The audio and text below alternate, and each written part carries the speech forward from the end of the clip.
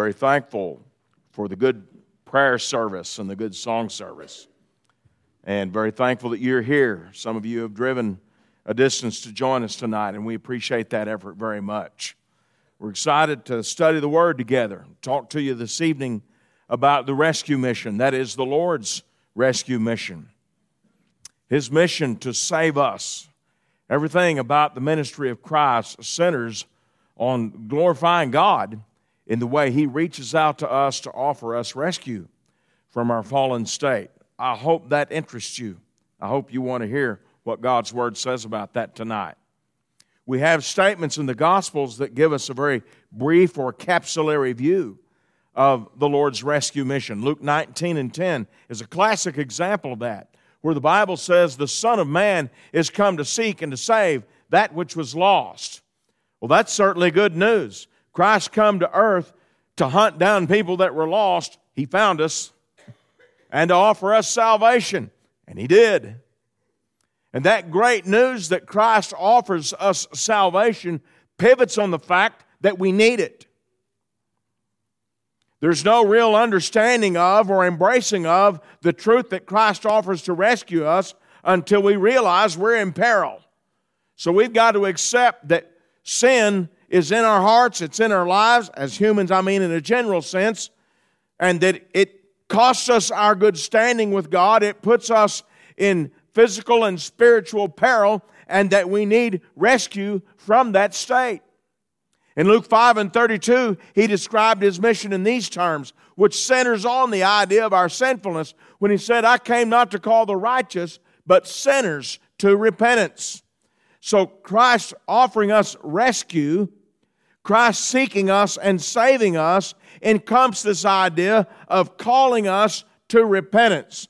So you see, He's not coming to just wipe away the guilt of sin, but He's coming to pull us out of sin. You see? And so this idea of rescue encompasses a sense of offering us a way to live a changed life. A life that's no longer bound up in sin's entanglements and the destruction that it brings, and instead is a life that shines the light and example of Christ and glorifies God by doing so. Now, let's get down to the particulars of that. If it is true that understanding our rescue means that we must embrace our need for rescue, and it is true, then it's fitting that we take a moment in order to understand Christ's rescue to look at our fallen state. And the story of man's original fall into sin in Genesis chapter 3 is a great place to go to come to understand that. In Genesis chapter 3, in the first 6 verses there, the Bible says, the serpent was more subtle than any beast of the field which the Lord God had made. And he said to the woman, Yea, God said, Ye shall not eat of every tree of the garden.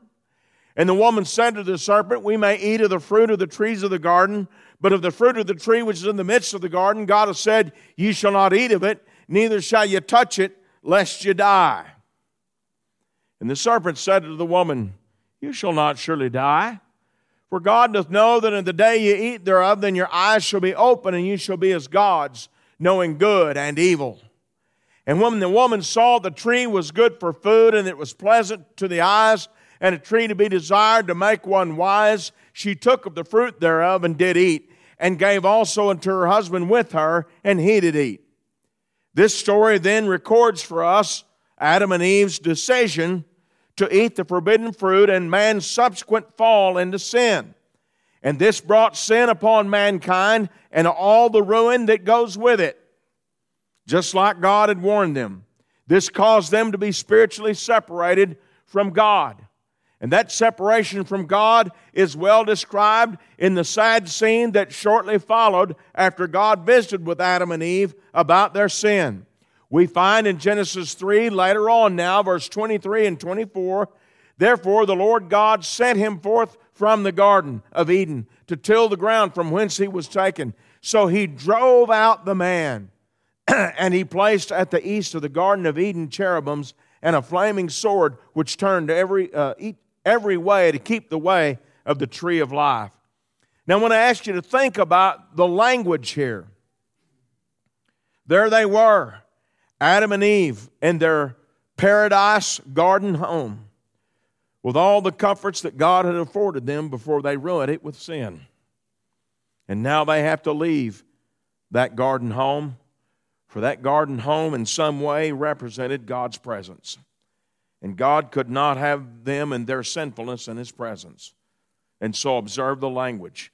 He drove them out. There is inferred in that more than just a, look, y'all are going to have to leave. There's inferred in that language more than just a, hey, y'all follow me and let's go over here. But there's this idea of being driven out, okay? If you drive an animal out of a piece of property into an adjacent pen or off your yard or whatever like that, I mean, what is that like? Well, it might not necessarily be totally unrestrained violence unleashed in the moment, but there's an air of force taking place. God forced them to leave His presence, and He did that because of their sin. And so that fallen condition that they brought upon mankind includes being separated from God, being driven from His presence. Isaiah 59:2 puts it like this: your iniquities have separated between you and your God, and your sins have hid His face from you, that He will not hear. Now this passage, besides speaking a rebuke against Israel of Isaiah's day, explains to us in general terms what sin does to our relationship with God. It destroys it. Sin separates us from God. Sin drives us from His presence. It's not that He's incapable of seeing us or hearing us or reaching us. It's because in the unholiness of that sinful taintedness, we're unfit. We're not suitable to be in His presence. So sin creates that condition of being separated from God. And sin, by its very nature, ties us up in shackles and binds us. Later on, after the sad saga there in Genesis chapter 3, where Adam and Eve brought sin and death in the world, those two things hurt their family grievously in the very next chapter, because their son Cain sinned in offering an improper sacrifice, and their other son Abel died when Cain killed him in jealous rage. And so you've got sin and death recoiling upon them there from Genesis chapter 3 to Genesis chapter 4. And God commented on the matter there in Genesis 4 and verse 7. I want you to notice what He said about sin. If you do well, will you not be accepted? But if you do not well, sin lies at the door, and its desire is for you, but you should rule over it. What do you picture when you picture sin lying at the door?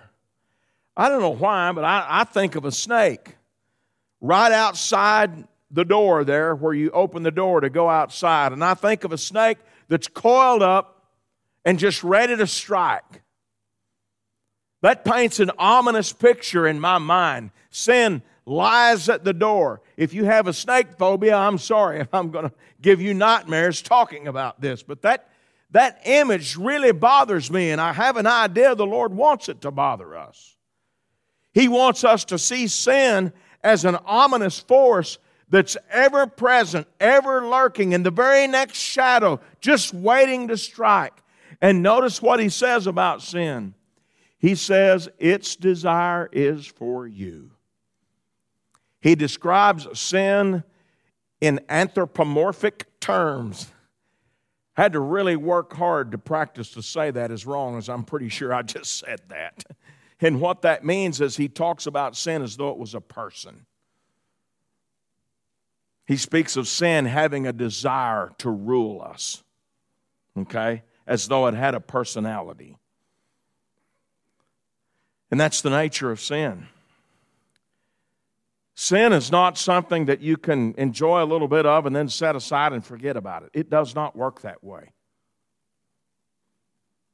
That back projector went black. I don't know if any of you guys care about that. But whoop, there it is again. It's lying at the door waiting to go black again. It wants to rule us, and it will.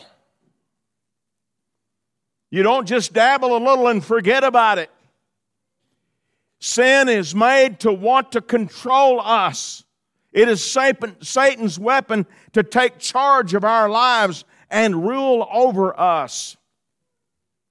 But he says you should rule over it. And then he goes back to kind of the impersonal terminology, speaking of sin as a concept rather than as a person. God expects us to control sin, but he says sin is going to try to control you. We've got a problem. Our fallen condition includes this inclination to sin and being bound to sin.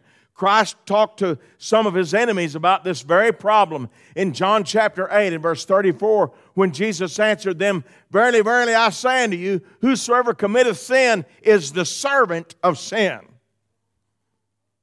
How many times have we heard someone boastfully declare, "I'm not going to be a servant to anybody"? I mean, okay, I guess that's a neat goal. But Jesus told his audience of detractors here, some of his arguably most bitter enemies, that when you commit sin, or meaning when you give your life over to it, when you practice it as a habit, you are sin's slave. It sort of strikes us as unusual when the entertainment industry gets something right, morally or ethically. And it always struck me as unusual. There's that old, I think it's a Bob Dylan song, that you got to serve somebody. And it may be the devil and it may be the Lord, but you got to serve somebody. I mean, that portion of the song at least is right. We can crow and strut like a banty rooster saying, "I'm my own boss," but at the end of the day, we're going to serve somebody. If not the Lord, it'll be sin. And we can mask that under the guise of it's my life and I'll live it how I want and I do what I want and I'm free, but really we're following sin around like a lapdog doing whatever it asks us to do. Just wagging our tail, waiting for the next time for desire to stand up and say, "Hey, do this." Oh, okay. I'll go do that and keep telling myself somehow that I'm free and the master of my own will, when really I'm a servant to sin's will.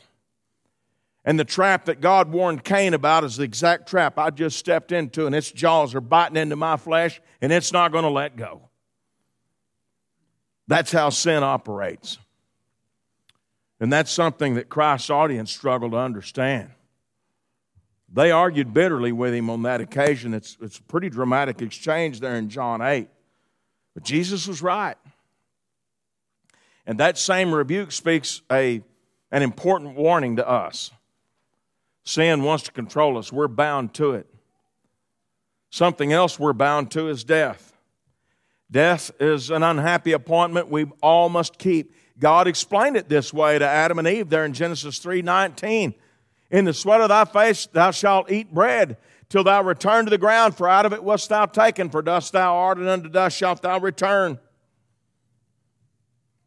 You come from the dust, I made you from the dust, so because you've sinned, now your body is going to die and decay back into the dust. We try to fill our days with being busy so we can kind of somehow forget and somehow sort of loosely think that that's everybody else but not me. And it sort of settles into this semi-comfortable, it's not that I think I'm never going to die, I just don't think I'm going to die today. And so I live today in that fleeting and vain thought that, well, I'm not going to die today.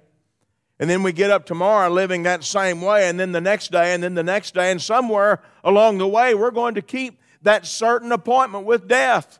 Hebrews 9:27, "As it is appointed unto men once to die, but after this the judgment." Death is a certainty. There's that old saying, maybe you've heard it, there's two things in life that's sure, and that's death and taxes. And I'm going to tell you, that saying is wrong. There's one thing in life that's sure, and that's death. Some people never pay their taxes. Now, they're breaking the law, and I don't recommend you live that way. I'm just telling you, some people never pay their taxes. But you're going to die. It's coming sooner rather than later, and you can say all you want. Well, thanks for that little ray of sunshine. And when we get through laughing about how morbid that is, it's still true. We're steadily, ever more swiftly, pressing onward and onward towards death's certain door because of what happened in the Garden of Eden. That is our condition from which Christ proposed to save us. Sometimes you got to really know and believe how sick you are before you decide you're going to go to the doctor. And that's one thing I think men are really great at. We're really great at refusing to go to the doctor. You've got to convince us that we're really sick, and once you lay out enough symptoms and deny us enough privileges and yell at us enough, we finally get the point that, well, maybe I'm sick. And so this information is intended to set before us to prove to us that, hey, I really do need a Savior. And the death of Jesus is more than just a touching story. It's my only hope. And so we go from understanding our condition to looking at His rescue. And to look at His rescue, I'd like to offer for your attention a prophecy He gives about that from Isaiah the prophet in Isaiah chapter 61, verses 1 and 2. Isaiah here, speaking about the coming Messiah, says, "The Spirit of the Lord God is upon me, because the Lord hath anointed me to preach good tidings unto the meek. He hath sent me to bind up the brokenhearted, to proclaim liberty to the captives, and the opening of the prison of them that are bound, to proclaim the acceptable year of the Lord and the day of the vengeance of our God, to comfort all that mourn." This has a ring to it. This is one of those passages that has that help is on the way kind of ring to it. Now, I know there's a hint here about God's wrath and some other language, but for the purposes of tonight's study, we're not going to give a thorough treatment of all that's inferred in this passage. We're going to focus on the part of this passage that promises rescue. He's preaching good tidings to the meek. That's preaching the gospel to the poor. He's binding up the brokenhearted. He's proclaiming liberty to the captives. He's opening the prison doors for those that are bound. Let's think about these things. Bind up the brokenhearted. Proclaim liberty to the captives. Open the prison of those that are bound. As we think about these things, I can see in that language things that correspond to our fallen state, to our lost condition. I see things that befit His rescue to specific aspects of our fallen condition. So let's talk about those things.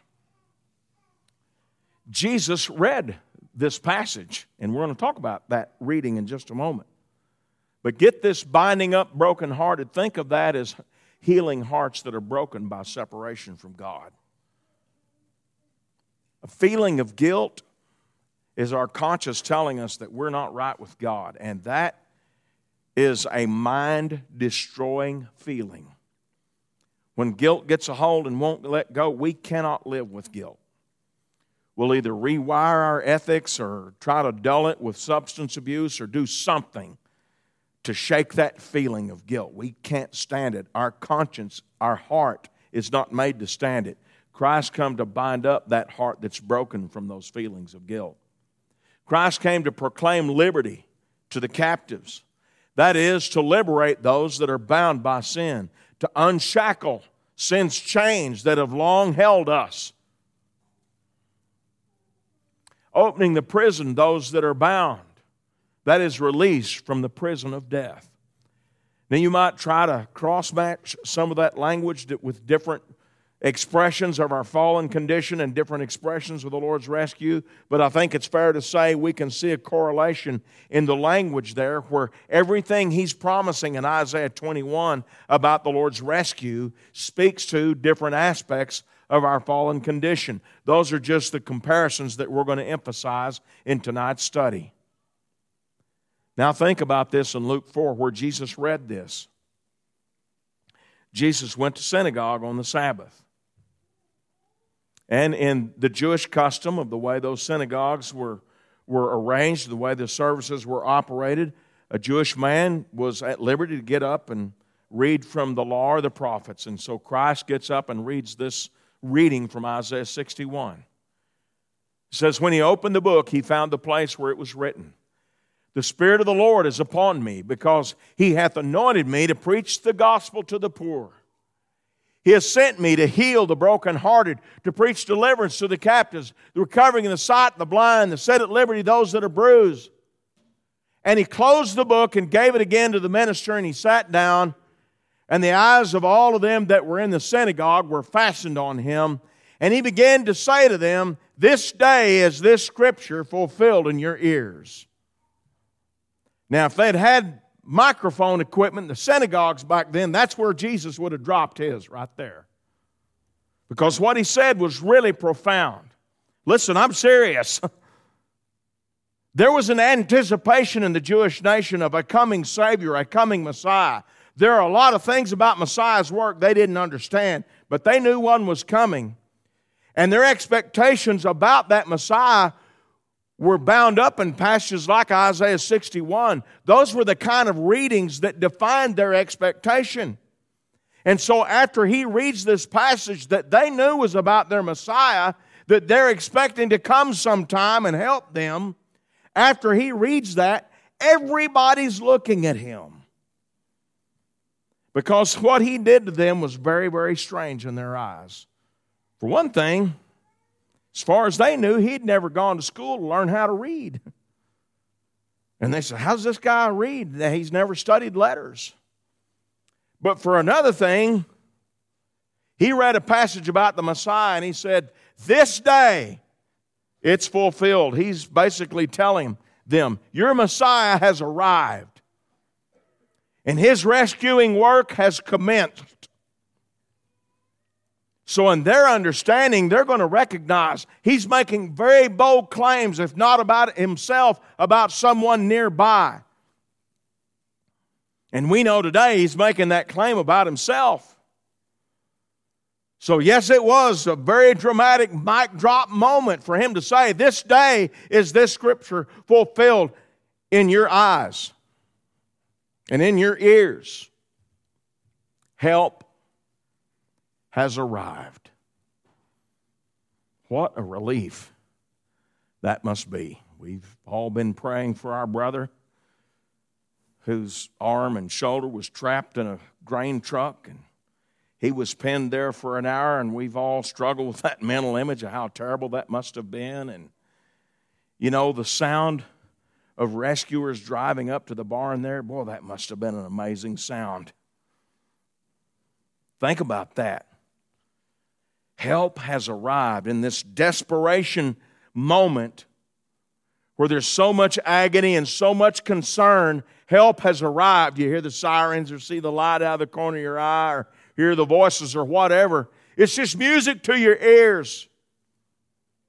When we understand the real depths of our fallen condition and the magnitude of our need for a Savior, this day, this scripture is fulfilled in your ears is a sweet song that says help has finally arrived. And His rescue exactly fits our need. He's going to heal our hearts that are broken by guilt. Psalms 40, verse 12. For innumerable evils have compassed me about. Mine iniquities have taken hold upon me, so that I am not able to look up. They are more than the hairs of my head. Therefore my heart faileth me. This is one of those songs where the psalmist sings about his feelings of overwhelming guilt before God. And there's several that are like this. When you study this one, and I think the next two in that sequence in Psalms, and you back up a couple of chapters into Psalms 38, when you back up to Psalms 32, you jump forward to Psalms 51. Those are just a few examples of where the psalmist sings about these overwhelming feelings of guilt. This is not just a mild, well, I probably shouldn't have done that. This is something that's keeping him up at night.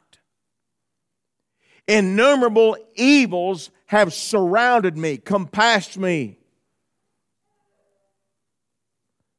Mine iniquities have taken hold on me. It's got him by the throat. I feel so guilty I can't look up. You ever feel so ashamed you wanted to hang your head? There are more than the hairs of my head. Therefore my heart faileth me. He felt physically ill. Psalms 38, another one that I mentioned. He said in verse 4, mine iniquities are gone over mine head as a heavy burden. They are too heavy for me. This brings to my mind the image of a guy carrying a heavy pack.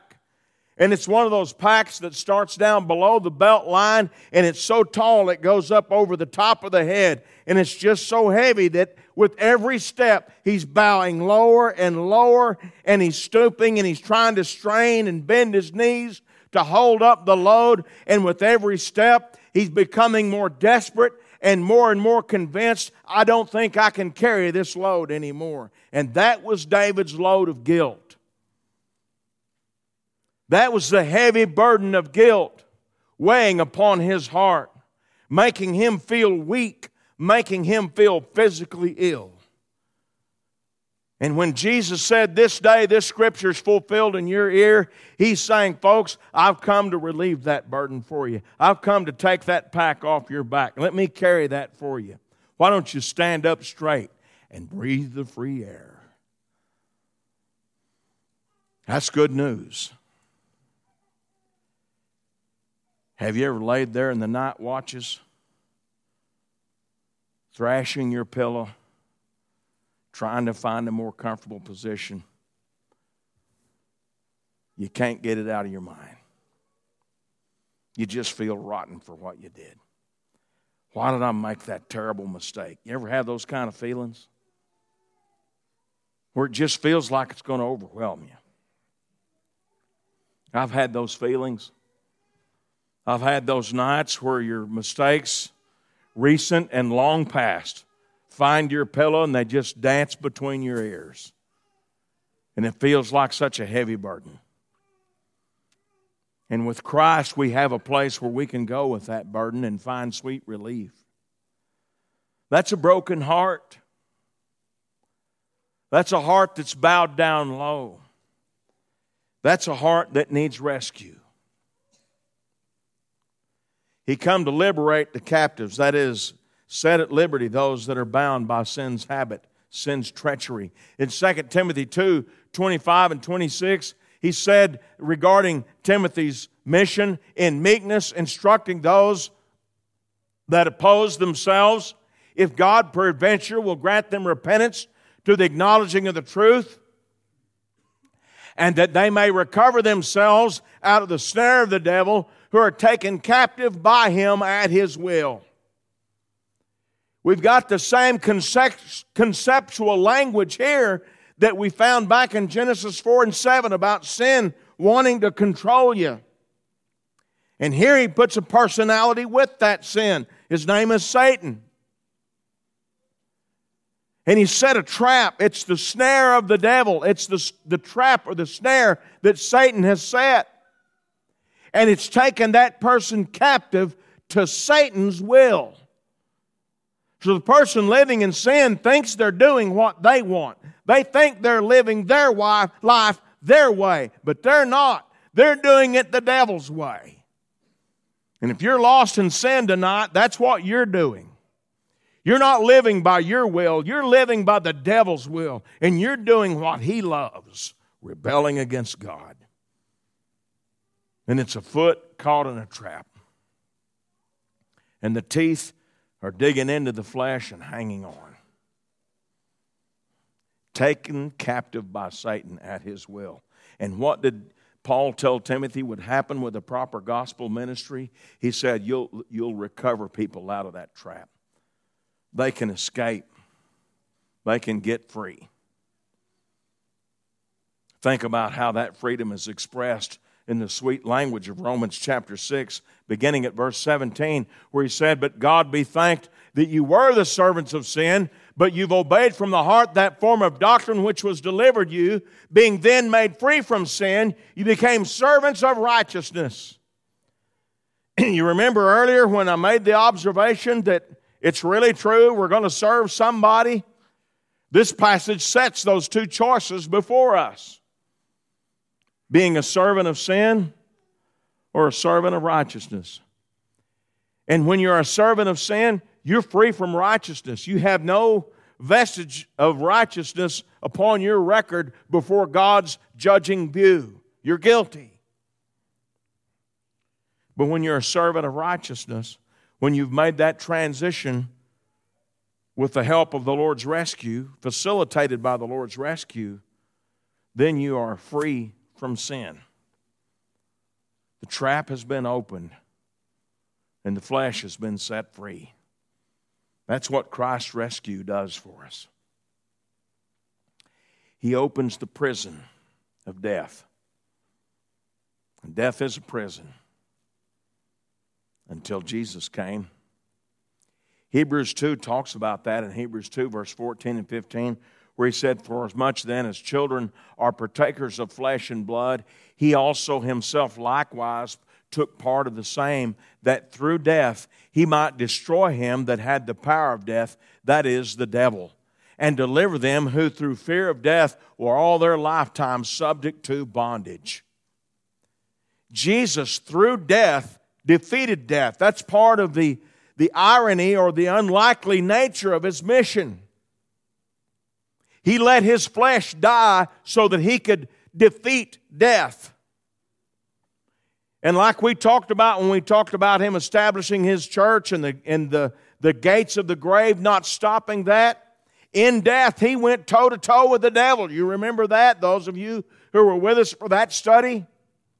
He went toe-to-toe with the devil. And he seized from the devil that power of death. When you read about that over in the letters to the Asian churches in Revelation chapter 2 and chapter 3, you read about him having the keys of hell and of death. And he later calls that the keys of David, which that goes back to a lot of Old Testament prophecy about him ruling on David's throne and having all that authority from God. That to shorten that rather long story, it comes down to the fact that part of his authority as a king in his kingdom is now he's got the keys to death's door. And he can open that whenever he's ready. Until Jesus came and went into the world, the realm of the dead, and seized the power of death. Until that happened, death was a prison.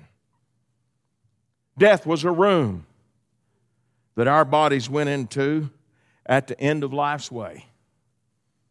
And Jesus went into that tomb and he kicked out the other side and he turned that room into a hallway.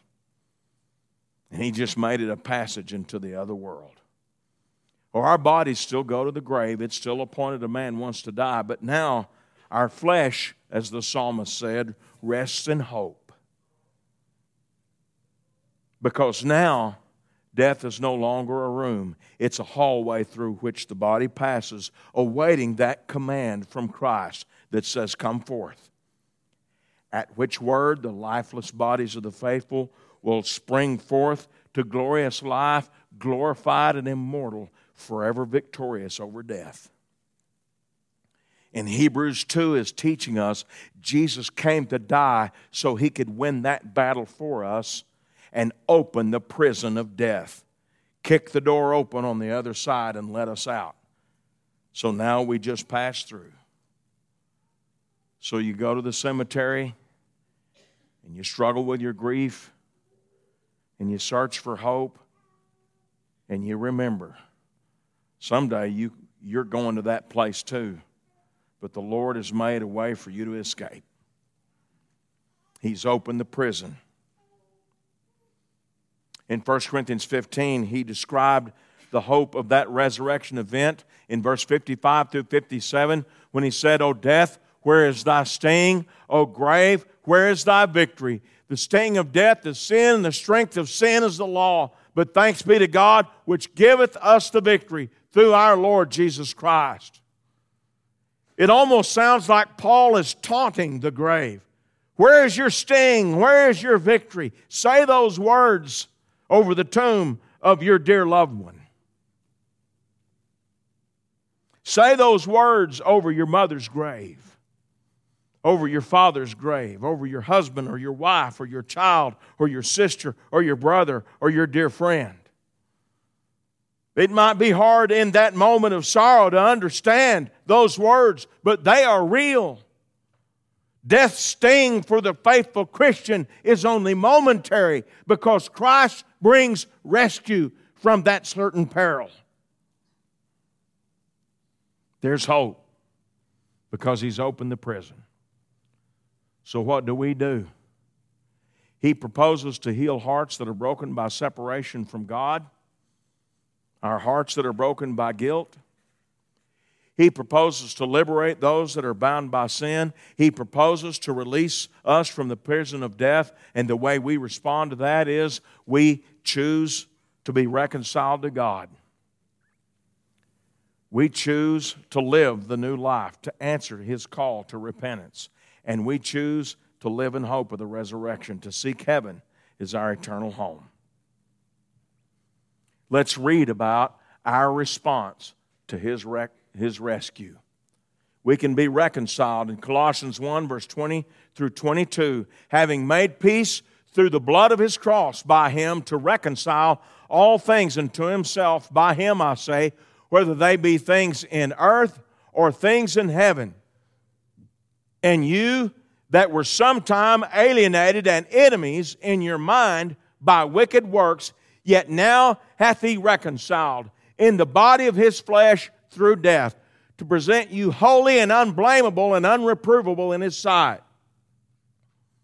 God drove them out of the garden because they were unholy, because they had sin, and God could not bear them in His sight. They were not fit to be in His presence. But Christ came and offered to reconcile us, to bring back together with God. We were alienated, He said. We were driven out of the garden, so to speak, just like Adam and Eve. We were, by virtue of our sin, God's enemy. But He's facilitated the reconciliation so that now we can be made holy and unblameable, and that means we can come back before Him. We have that ministry then of reconciliation. Let's talk about our response. Our response to that is to believe that Jesus is who He claimed to be, that He is the rescuer that Isaiah 61 promised. John 8 and 24, I said therefore unto you that you shall die in your sins, for if you believe not that I am He, ye shall die in your sins. We've got to embrace the fact that Jesus is the Son of God and that He died to save us.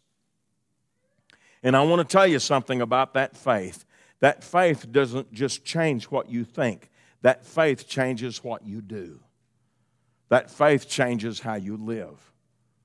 And when you understand that, you understand how faith operates in the heart of that believer. That faith calls upon us to repent of our sin. We don't rejoice in rescue of sin so we can continue wallowing in it. We rejoice in our rescue from sin so that we can flee from it. Mark 2, 16 and 17. When the scribes and Pharisees saw Him eat with publicans and sinners, they said unto His disciples, how is it that He eateth and drinketh with publicans and sinners? And when Jesus heard it, He said unto them, they that are whole have no need of the physician, but they that are sick. I came not to call the righteous, but sinners to repentance. He come to call us to repent, to call us to turn, to call us to change, to call us to flee those chains that bind us, to run from the sin that ruins us and give our lives over in service to Him and confess that faith we have in Him that drove us to that decision to repent. Luke 12 and verse 8, I say unto you, whosoever shall confess me before men, him shall the Son of God also confess before the angels of God. What sweeter sound could you hear? You talk about the sound of rescue. What sweeter sound could you hear that on Judgment Day, hear His voice speak to the angels about you and say, this one is mine. Wow. You talk about a feeling of relief washing over you. Amazing. That's what He offers to those who confess and do what follows. And that is to act upon our faith further in doing what our Lord has asked us to do. and be baptized into Christ. Mark 16:16, he that believeth and is baptized shall be saved, and he that believeth not shall be damned. If you don't believe that he is who he claimed to be, you can never start even walking down that road of faith that calls you to follow his will. But upon properly believing in him, that faith will change not just what you think, but what you do. And you'll consent to do what he's asked you to do and be baptized into Christ. And Jesus said salvation follows that. He didn't put it that salvation precedes being baptized. Jesus put salvation as following that. Have you taken those steps in response to his rescue? Now I want you to know that repentance is a decision that continues to uncoil throughout your life, leading you to live that new life. It's not just a decision that I'm going to go through a short process. It's a pledge to follow Jesus instead of Satan. And that's the new life to which the Lord has called us. Romans 6:19-22. I speak after manner of men because of the infirmity of your flesh. For as ye have yielded your members servants to uncleanness and to iniquity, unto iniquity, even so now yield your members servants to righteousness, unto holiness. For when you were the servants of sin, you were free from righteousness. What fruit had you then of those things whereof ye are now ashamed? For the end of those things is death. But now being made free from sin and becoming servants to God, ye have your fruit unto holiness, and the end everlasting life. He said, what's the point of a sinful life? You're just a slave to sin. It owns you, it controls you, and it destroys you. It destroyed Adam and Eve. David described the destruction it brought to his heart with all of its guilt and all of its ruin. He said, what profit do you have in that? A short moment of fun followed by an eternity of God's wrath? What on earth kind of trade? Why not become a servant of righteousness, a servant of God? Because the end of that road is everlasting life. Sweet and precious rescue from the gentle hand of Jesus. And in that heart and with that life, we seek heaven. Colossians 3, the first 4 verses. If you then be risen with Christ, seek those things which are above. Seek those things which are above. That's our new life goals. Where Christ sitteth on the right hand of God, set your affection on things above. That's our new life goal as a child of God. Set your affection on things above, not on things of the earth. For ye are dead, and your life is hid with Christ in God. When Christ, who is our life, shall appear, then ye shall also appear with him in glory. That's that eternal hope. That's that heavenly home. Our condition, his rescue, and our response. That's the framework of our study of the hour. Our condition is separated from God, bound to sin and bound to death. And his rescue is to heal and liberate and open that prison. And so our response is to be reconciled to him and live a faithful life and seek heaven as our eternal home and that hope of life beyond the grave. What is your response to his rescue mission tonight? The Lord is sweetly calling you, beckoning you to his side, beckoning you to join him forever someday. He craves to reward you. Why turn that away? If you're not a Christian and you want to become a Christian, the elders in this congregation want to help you with that. They want to help you be baptized into Christ, and we'd love to help you with that right now. If you are a Christian and you need the church to pray for you, your elders will be happy to assist you with that. If we can help you in either condition, please come. Have a seat on the front while we stand and sing.